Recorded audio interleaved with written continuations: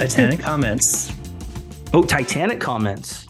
Oh, cool. What are people saying?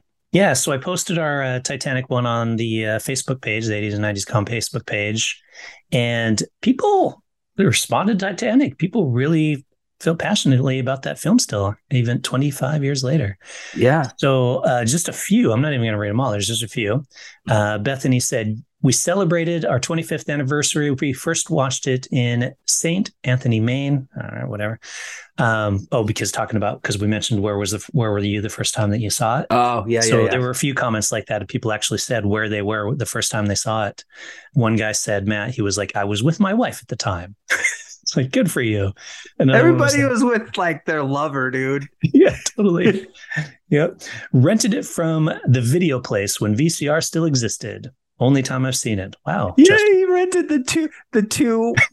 You remember the video VHS stores? They had the box sets with the two VHSs because it's a long ass movie. Yep. And you walk into a Blockbuster in like late 97 or 98, and it's a whole wall full of those just two that box sets. Just that, like the whole wall is full of space.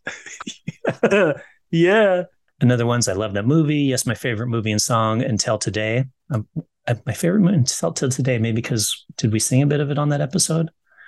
Maybe that's why it's no longer I think favorite. They probably mean to this day. Yeah, maybe. I hope so, because otherwise it's like until I listened to your crappy podcast episode, it was my favorite song and movie.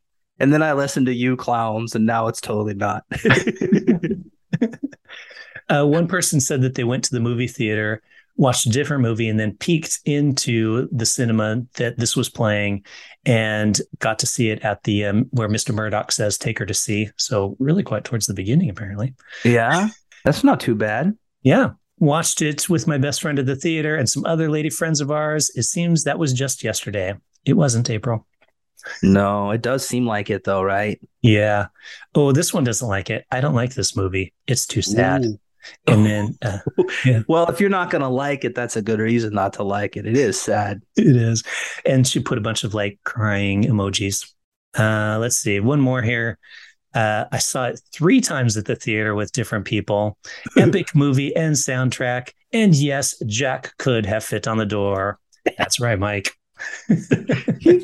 He could have. You know, I didn't even think about that until recently. That like I did back when I watched that movie, like in the 90s, I didn't think about it. It was just like the movie was getting me laid. I accepted it, right? It's like, yeah, this movie's getting me laid anyway, so I don't. Yeah, it's all good. But now I think about those kind of things because I'm old and bored and. Yeah. Last one I'm going to read is by a guy named Ira.